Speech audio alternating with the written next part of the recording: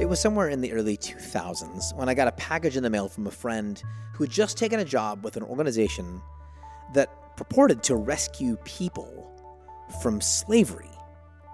And I've got to admit, and especially at the time, it was something of an embarrassing admission that I had no idea that that was a need.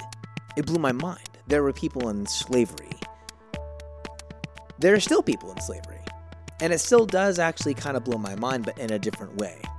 Since that time, I've had the opportunity, the privilege, to be a partner with a few different organizations that do exactly that work. They rescue people living in slavery. They imprison and prosecute the men, predominantly men, who run black market slave organizations. And two things continue to pop up for me. The first being what I just mentioned, that it's awful, it's tragic, it's actually mind-numbing that human beings would sell and buy other human beings. Specifically, that human beings would sell or buy children. Secondly, I'm saddened at not just the cultural pattern, but even the pattern in my own life by which I recognize, or in which I recognize, that I don't maintain a regular concern. I lose focus about or towards this particular dark corner of the world. There are seasons when I do, or we do, focus on human trafficking, on human slavery, the fact that we're still buying and selling human lives. And then there are seasons that it's just not urgent. It doesn't pop up. It isn't in my regular, everyday conscience. And so I champion the lives, the voices, the energies of the people who do fight this battle, who do dig in day after day after day. And really specifically, over the next couple episodes, I want to highlight two folks who come from backgrounds really similar to mine and have not just dug in, but have maintained that pace. Beginning with Alan Smith, who's a dear friend of mine that I got to speak to a few weeks ago about this organization that he has started working with that allows him to place years' worth of work among adolescents in a different sphere of life into this really dark corner and bring a bit of light. I enjoyed the conversation. I think you will too. Check it out. Hey man, how are you? I'm pretty good. How are you? I'm doing well. Where are you calling me from? Well, this is my house, my little den, my little extra bedroom. Yeah. And are you still in, what's the town called? It's Santa Clarita? Yes, I am. Same place that you and Amy stayed here years ago. Yeah, I did. I've probably stayed in that very room right there. Actually, not this room. You were downstairs, but oh yeah, okay. We got relegated to the downstairs. Okay, good. That's right. Well, hey man, I'm stoked to talk through this. You and I have had conversations off and on since our days with Young Life about this job you've been doing. Yeah. And so there's some overlap here with regards to, kids and responsible adulthood, and a lot of that shows up in the book. But for folks who don't get it, don't know, can you talk a little bit about what you actually do now? Like, what is your actual job? Yeah, absolutely. Are we recording right now? Is it happening right now? Yeah, we're on. I just roll. We just go. We just talk. What is my actual job? I'm the executive director for a nonprofit organization based in Los Angeles called Saving Innocence. And our focus is the recovery and the restoration of child victims of sex trafficking. And I help to build and mobilize a team that does exactly that. How do you end up there? So, like, for some folks, they'll come across the human trafficking, sex trafficking story or narrative because they are. I just had a conversation with someone else they're an artist, they're a musician, and they had this organization come to them and say, "Hey, you've got this platform. We want to get our message out." You were working in youth ministry with Young Life, and you end up working with Saving Innocence. How do you come across this? Like, how does this come across your purvey? Because that's sort of the deal, right? Is for a lot of folks, it's like this doesn't even pop up on your radar. Just like it's a thing that's happening in the world all the time. It doesn't show up on the news very often. And it's not on my Facebook feed for the most part, unless someone's really intentional about it. So how does someone go from being youth ministry guy in Santa Clarita, California, working for Young Life, to literally rescuing kids in like a horrid form of slavery? How do you get there? How does this show up in your life? Yeah, that's a great question. And not only does it not show up on people's news feeds, the average person, almost all people are thinking, oh, I've heard of that. It's in Thailand or Cambodia, right? The big aha is that it's actually here in our country in a big way. And to answer your question, how it showed up on my radar screen was about the year before I walked away from Young Life after 25 years. About the year I stepped aside, I started hearing about Saving Innocence. One of our staff women that was in Hollywood at the time had gotten to know a little bit about Saving Innocence. I said, what is that? Well, child victims of sex trafficking. I want to do Young Life for them. I said, I'm in. And that was kind of about it. She moved away, but it stuck in the back of my mind as a dad with a daughter, as you know, Justin. And little boys are also part of this crime that's happening, but the majority is little girls. And so when I stepped away from Young Life, not knowing what was next, I cold called Saving Innocence. I got the number of the founder, and I said, I'd love to meet with you. And we had a life-altering, a trajectory-changing conversation for me in that moment. In what way? Like, why was it life-altering? Because you'd been around adolescents for years. Yeah. You'd heard stories. I mean, you'd been around kids who've been beat up by their parents. You've been around kids who've been kidnapped. You've been around kids who've been on enough drugs. Like you dealt with a whole array of the things that undo kids' lives. How is this? Like, how does it show up? Yeah. How does it happen for you after 25 years around adolescence? Yeah. You're in an hour-long conversation with someone and your life is altered. Like what happens there? Well, in all my days with Young Life, we prided ourselves, and I said it many, many times, we're going after the furthest out kids. It's kind of the bumper sticker. And I came to realize in that hour-long conversation in the 5.5 years since then is that me, and most of Young Life really doesn't know what the furthest out kid has been through, what they look like, where they are. It just sounds good. We're going after the furthest out kid. That's the idea. And I came to understand that there's these child victims of sex trafficking. And how it's life-altering is I never heard the word in my Young Life trainings or in my travels. And certainly there were kids in our midst that were being trafficked, but it was never a point of conversation. No one understood it. No one knew what it was. At this day, largely they don't. And so when I began to understand that these average age of entry is about 12 years old, our youngest little kid at Saving Innocence right now is 10. Wow. And these kids, these young adolescents are being owned as someone's property. They're being bought and sold a dozen or more times a day to an adult male mostly. This is a game changer. Those furthest out kids weren't in that category as far as I was concerned. Right. So it's like a shocking thing for you. Yeah. Like you come into like the actual knowledge and it hits you upside the head. Why not freak out? Like, how do you not freak out about that? And like, cause it's a big fat issue, right? It's not like, I mean, like I'm talking the sort of the surface level game. We're not talking about, hey, there are a few kids, and it happens on occasion. In the States, even, we're talking about like tens of thousands. Conservative estimates say at least 300,000 minors are being trafficked in the United States. These are U.S.-born American citizens. These aren't kids being shipped in from a third world country. Yeah. And a lot of people would say that number is actually low. It's just hard to verify because it's such in the darkness. But based on what we know, it's probably a bigger number than that. And it's right in our midst. It's in every zip code, and it's an invisible crime for the most part. So what keeps you from what keeps you from doing the thing that a lot of folks will do with this, which is to think, geez, that's big, that's gross, that's awful. I need to kind of be at arm's length from this. I'll write a check. I can write you a check.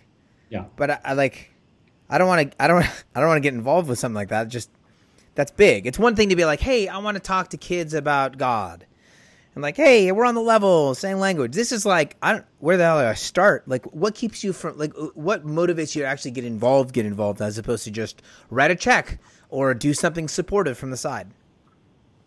Yeah, you're touching on an interesting concept. I've learned that there's a thin line between not knowing and not wanting to know. I had breakfast with a potential donor recently, and he slid a check. I think it was $5,000 across the table. He said, "Listen, I don't want to hear we can't talk about this. I don't want to talk about. I don't trust myself. Wow. He's going to lose his mind." And that sort of idea is what a major factor of this being the largest growing criminal enterprise in the world. The largest growing criminal enterprise in the world. Currently, right now, this is growing faster than anything else. Drug trafficking, arms trafficking, you name it, this is the fastest growing criminal enterprise that there is. Some 40 to 45 million people globally are enslaved via human trafficking, many of them sex trafficking and many of them minors.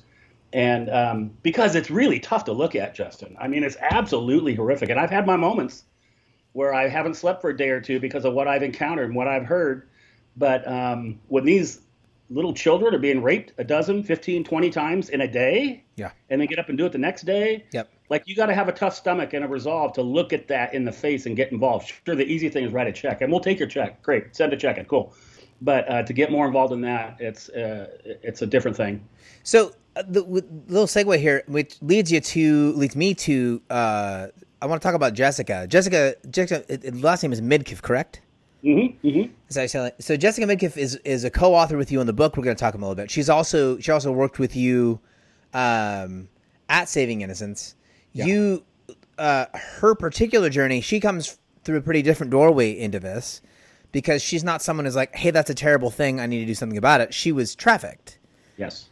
Can you tell, like, who is she? Like, what's her, if you know, to whatever degree you can, like, what's her story? How does she end up here? Where did she come from? What does that look like?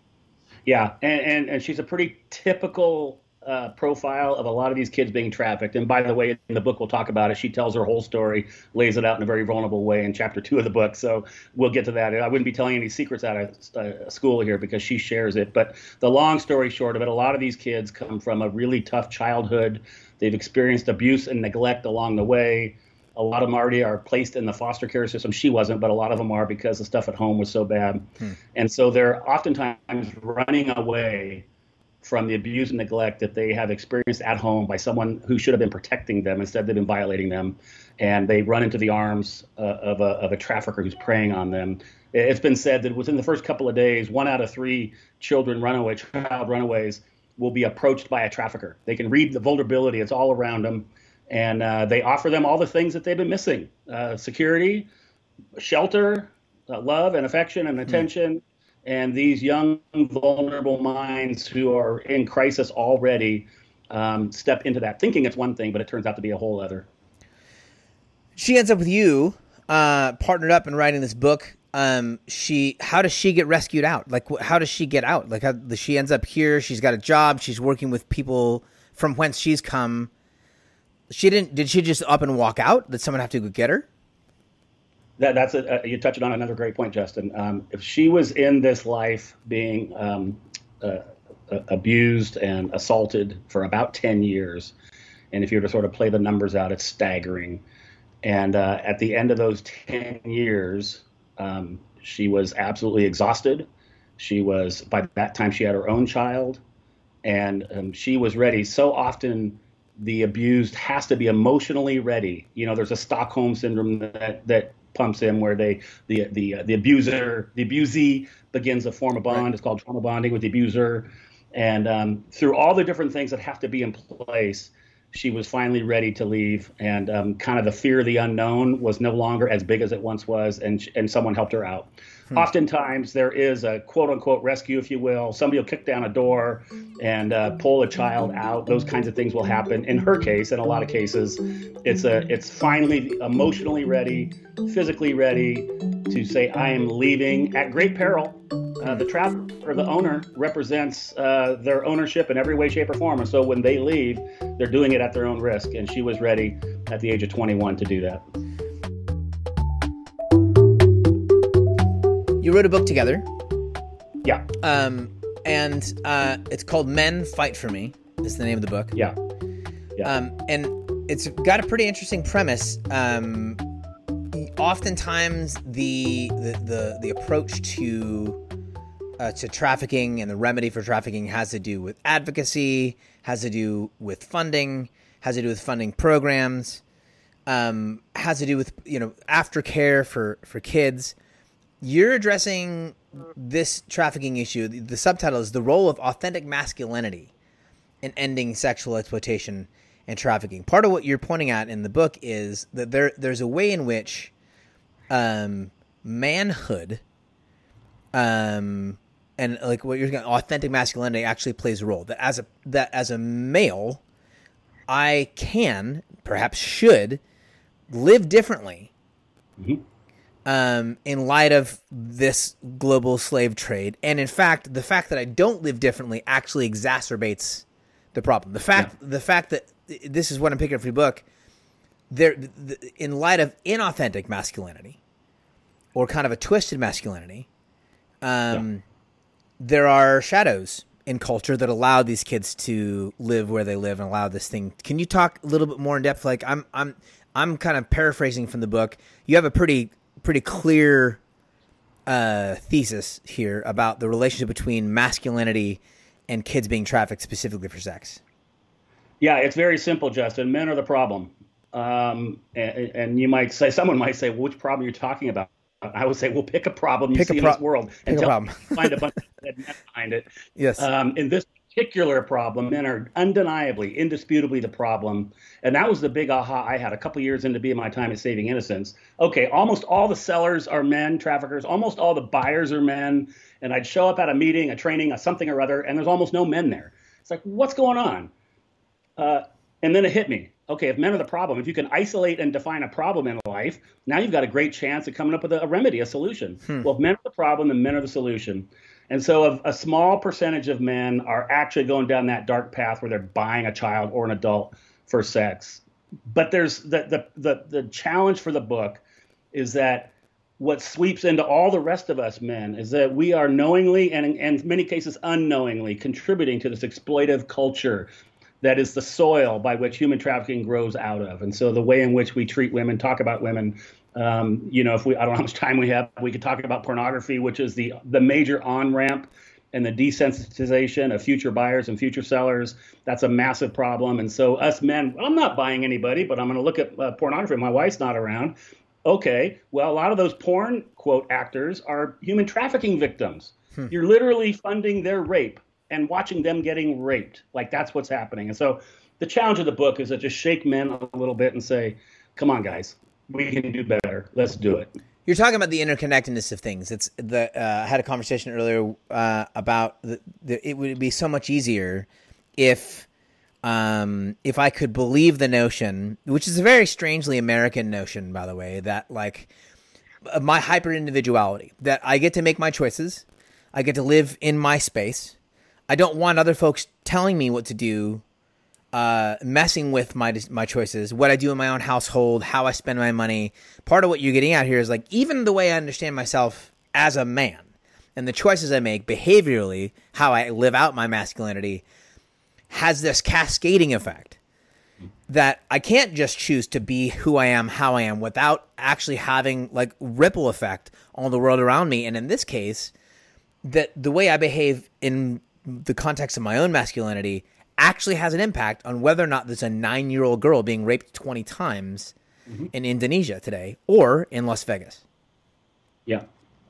Well, that's exactly right. And even if hypothetically there's a man out there listening right now that really is a good guy, and there's plenty of them out there living in a neutral way, like he's not going down all those other rabbit paths, my challenge to that guy, which is a lot of guys, is great. I'm glad you're not down the dark path. Now let's go join this. It's not like right now the kind of what's happening in today's culture and society is it's not okay just to don't be a racist, to be an anti-racist. That's kind of like the buzzword, like fight against it. And so I'm saying this: don't just be theologically and intellectually against the trafficking and exploiting of women and children. Do the work. Join the fight and be against it. Pick up a weapon and stand a post, as Colonel Nathan Jessup says in A Few Good Men. Yeah. Is there a reason? I mean, is it just that it's like hard to look at? I mean, is there a reason why we talk about like 45 million That's a huge number. It's a massive, massive number. Yeah. And insofar as it is like the fastest growing criminal enterprise in the world, why doesn't this get traction in the long run? So like, I get that this happens with, and then there's a follow up to this. I get that this happens with global poverty to some degree, which has similar relationship between like my behaviors and what's happening on the other side of the planet, the kind of butterfly effect. It does seem like, because it is as dramatic a thing as it is, it's like a bomb going off every day. That would make the news. If there was a bomb going off every day in America, yeah, that would make the news. There are thousands and thousands of kids missing from neighborhoods in the States. Yeah. Why is it this, like, how does this end up as quiet as it does? Yeah. And it is picking up traction in the last year or so. And the Jeffrey Epstein debacle with his island, and that Netflix did a documentary, and there's those things. There is more and more chatter about it. But, you're getting at a dark piece of the puzzle here. 80% of the children being trafficked are young girls of color. In our course, about 60% are young black girls, about 20% Latina, and 20% everything else. Most of those kids, as I mentioned earlier, come from adverse childhood situations. A lot of inner city kids that are growing up in a hard situation are vulnerable to this trafficking. So you think about it. Who are the people of power in our country? Who are the people that decide things? Who are the people that make movies and go on the news? It's typically not those people that look like those victims. Yeah, typically white men. Well, you said it. And, honestly, not that everybody who doesn't talk about it is a graphic part of the problem, but anyone who doesn't take an interest in this and have the same kind of outrage, I want to look at them side-eyed and say, what, are you a buyer? You're actually buying right now, aren't you? That's why you don't want to stop it. It's pervasive all throughout at the highest levels. You got members of police departments and judges and city government officials that are active buyers of people, and so they don't want to stop it or shine a light on it. Yeah, there's a whole chapter in your book about who the buyers are. You call the section is called the Big Three. And you talk about who the victims are. And you talk about the buyers, victims, traffickers, buyers. And the chapter on buyers, for folks who are going to pick up the book, and you should, you're going to go to fightforme.net, and that's where you can find access to the book, information about the book. But the chapter on who the buyers are is actually, I would suggest, like the most interesting and revealing question. And revealing chapter, because it actually does put the thing at home, and the way it does actually land the thing like squarely where, like, why is this necessary to talk about? Why is it necessary? Why do you want to read a book, called Men Fight for Me about masculinity? And because most of the people who are going to pick up this book and you have access to are going to be folks who are like me. They're white males who need to understand, like, hey, your position of power, your privilege, as much you hear all this chatter. This is a very real effect that your power and your privilege are having in the world, and you need to own your actual place before you just dismiss things. And it makes me think of, and it's a really interesting parallel here, is one of my favorite songs is a song called Georgia Lee by a guy named Tom Waits. Tom was living in Petaluma at the time.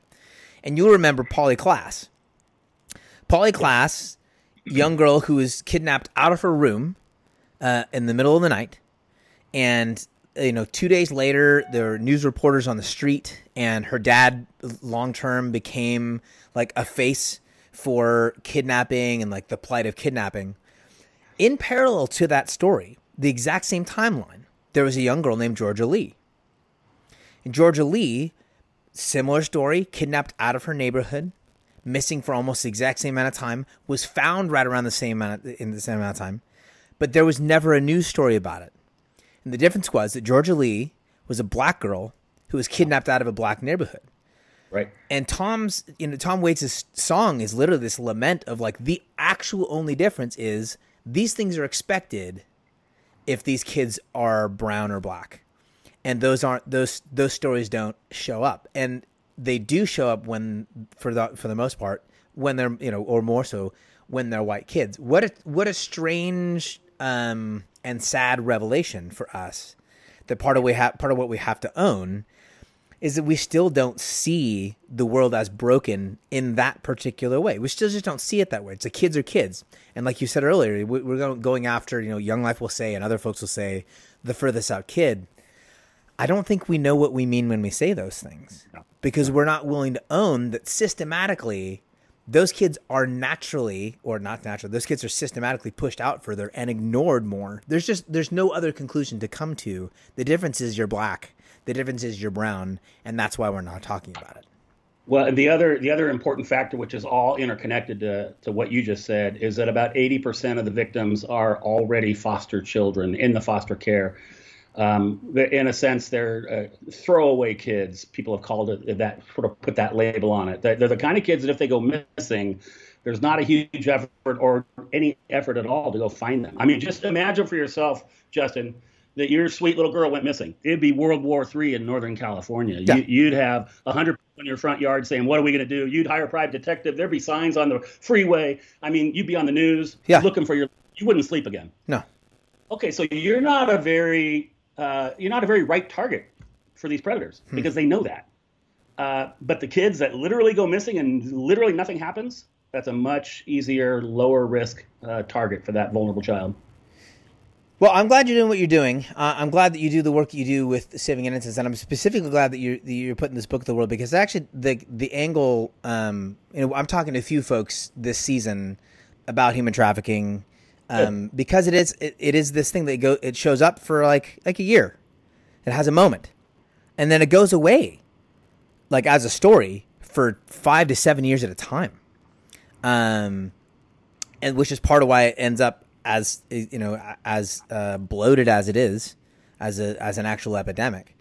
But this particular angle that has to do with who I am as a person and tying my identity to a problem, I think it's not only unique. I think it's necessary. It's so much easier with something that seems so distant, and this is true with racism as well. But that I can, I don't identify with the problem. And part of what your book does is say, well, that's actually the problem. The problem is that you don't identify with it, and you are actually the hinge point of the problem. Justin, one of the things that really lit me on fire, and it's in chapter 3 of the book, a friend named Rachel tells her story.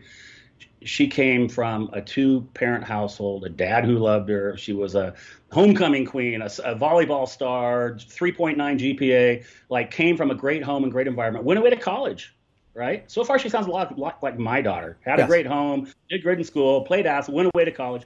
And her junior year, this is not a foster child at 10 years old. Her junior year, she got approached by a well-spoken man in a 3-piece suit, had a modeling agency. She signed on. And then this man began to traffic her through threats of her life and her family and her roommate. And she was stuck in this horror. And she said this thing to me, where the title of the book comes from this. She said, after 5 months, I began to believe the lies and the shame and the guilt that I was being told. And I could no longer fight for myself. And then she said, I needed someone to fight for me. Wow. Even right now, I'm telling you, Justin, I'm getting chills, because it's yes, I'll fight for you. Yeah. And I'm going to see how many good men I can get to fight for you and all the others that are like this. And then we added the term men. She didn't say men come fight me. She said I needed someone to fight for me. And we added the word men in the title because the target audience for this book, we wanted everyone to read it. And there's a lot of women that have read it early read and they're loving it. But the target audience is that male audience, because we're the biggest part of the problem. That's really good. Let's go get them. Yeah, man. Alan, thank you so much for your time. We'll include a link to fightforme.net in the show notes, and get people to lay eyes on this, your story, as well as Jessica's story, and really specific. I mean, most of my audience are people who are like me. They tend to be men, they tend to be white, and they tend to not really actually see the link. And your book does, and your work with Saving Innocence really does tend to build a bridge for folks like me. That you are central to this problematically, and you are in a position of power to make a significant difference. So, thank you for what you're doing, man. Thank you. I appreciate it. I feel like I finally hit the big time. I'm on the At Sea podcast. I've been looking at it for a few years, and I don't know where I go from here. This is incredible. And thank you for listening to this episode of the At Sea podcast. If you would like to follow up with Alan, check out his book and the organization he is working with and for to do this really remarkable work, you're going to want to jump to savinginnocence.org. If you'd like to be part of the team of folks who make this podcast possible regularly, go to patreon.com/Justin McRoberts, and we would love to have you on the team. Until next time.